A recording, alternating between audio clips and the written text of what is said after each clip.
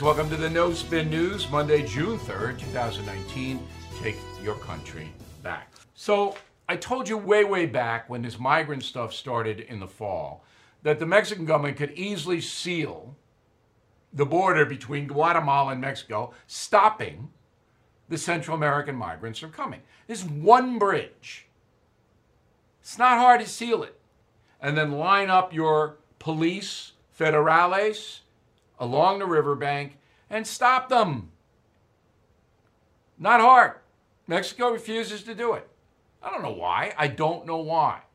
All of the migrants are causing Mexico far more problems they would have if they sealed the border and stopped the migrants. Anyway, Trump's had enough. He said, look, if you don't stop it, if you don't help us, we're going to slap tariffs on all your goods. It's going to wreck the Mexican economy. Mexican economy is the second most imports into the United States. China's first. And we have tariffs in China now. So this is what Trump's strategy is. We'll break you economically. We're much stronger than you are, unless you help us and stop the madness with the migrants.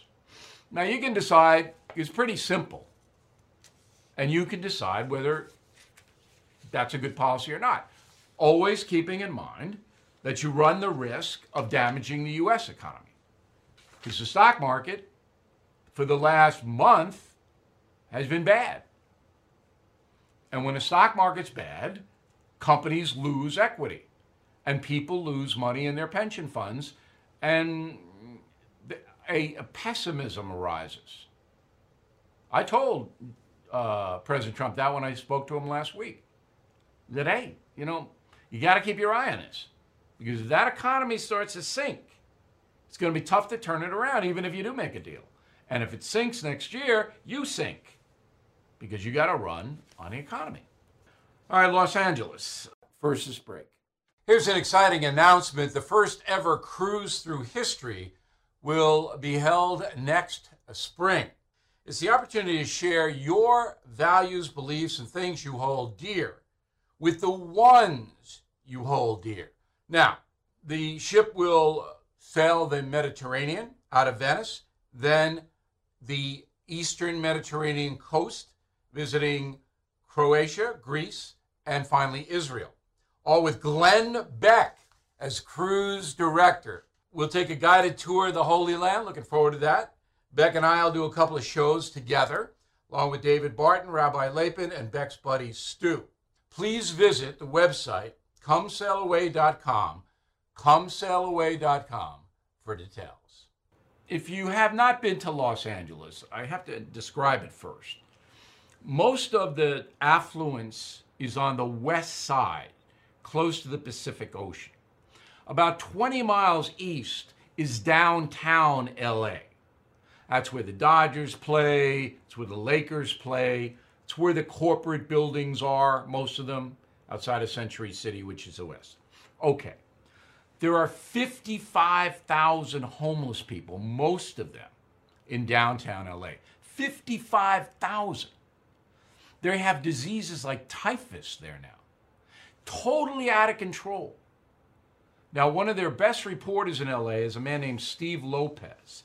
He's a columnist for the LA Times, been there forever. He did a very interesting report that says this is dangerous. All right, this is health dangerous. There are rats all over the place. It's disgusting. Nobody does anything. The police are going, get me out of here. I can't do anything. I don't have any power to do anything. These people can do whatever they want, including defecate in the streets, this and that. We discussed this with San Francisco.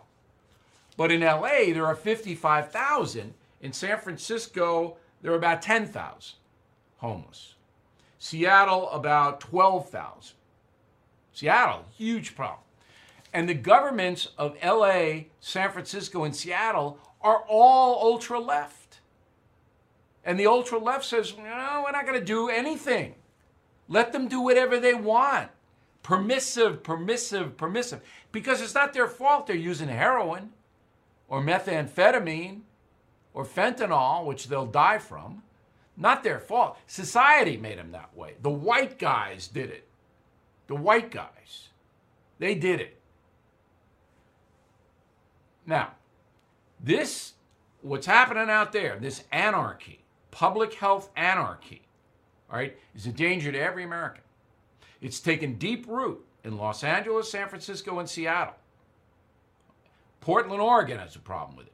It's coming. Some cities are not going to put up with it.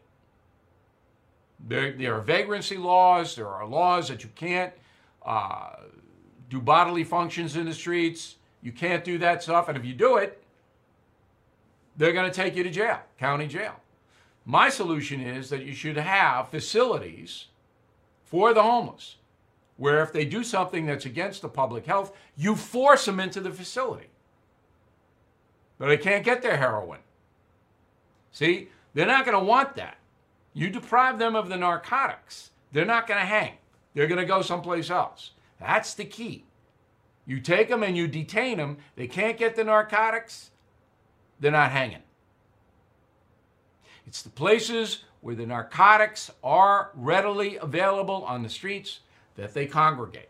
So a quick break, and then we'll be back with my thought of the day on President Trump's European trip. Go. If you are over the age of 50, I have an important message for you. There's a true alternative to AARP, the liberal retirement group that lobbies in favor of progressive policies. For less than $20 a year, an AMAC membership gives you members-only pricing on car insurance, roadside assistance, discounts on hotels and travel, cell phone plans, discount dental plans, and on and on and on and on. So please join more than 1 million fellow Americans right now at amac.us. That's amac.us. And yes, I am a member. Visit amac.us, amac.us. Okay, finally, my thought of the day, my final thought of the day.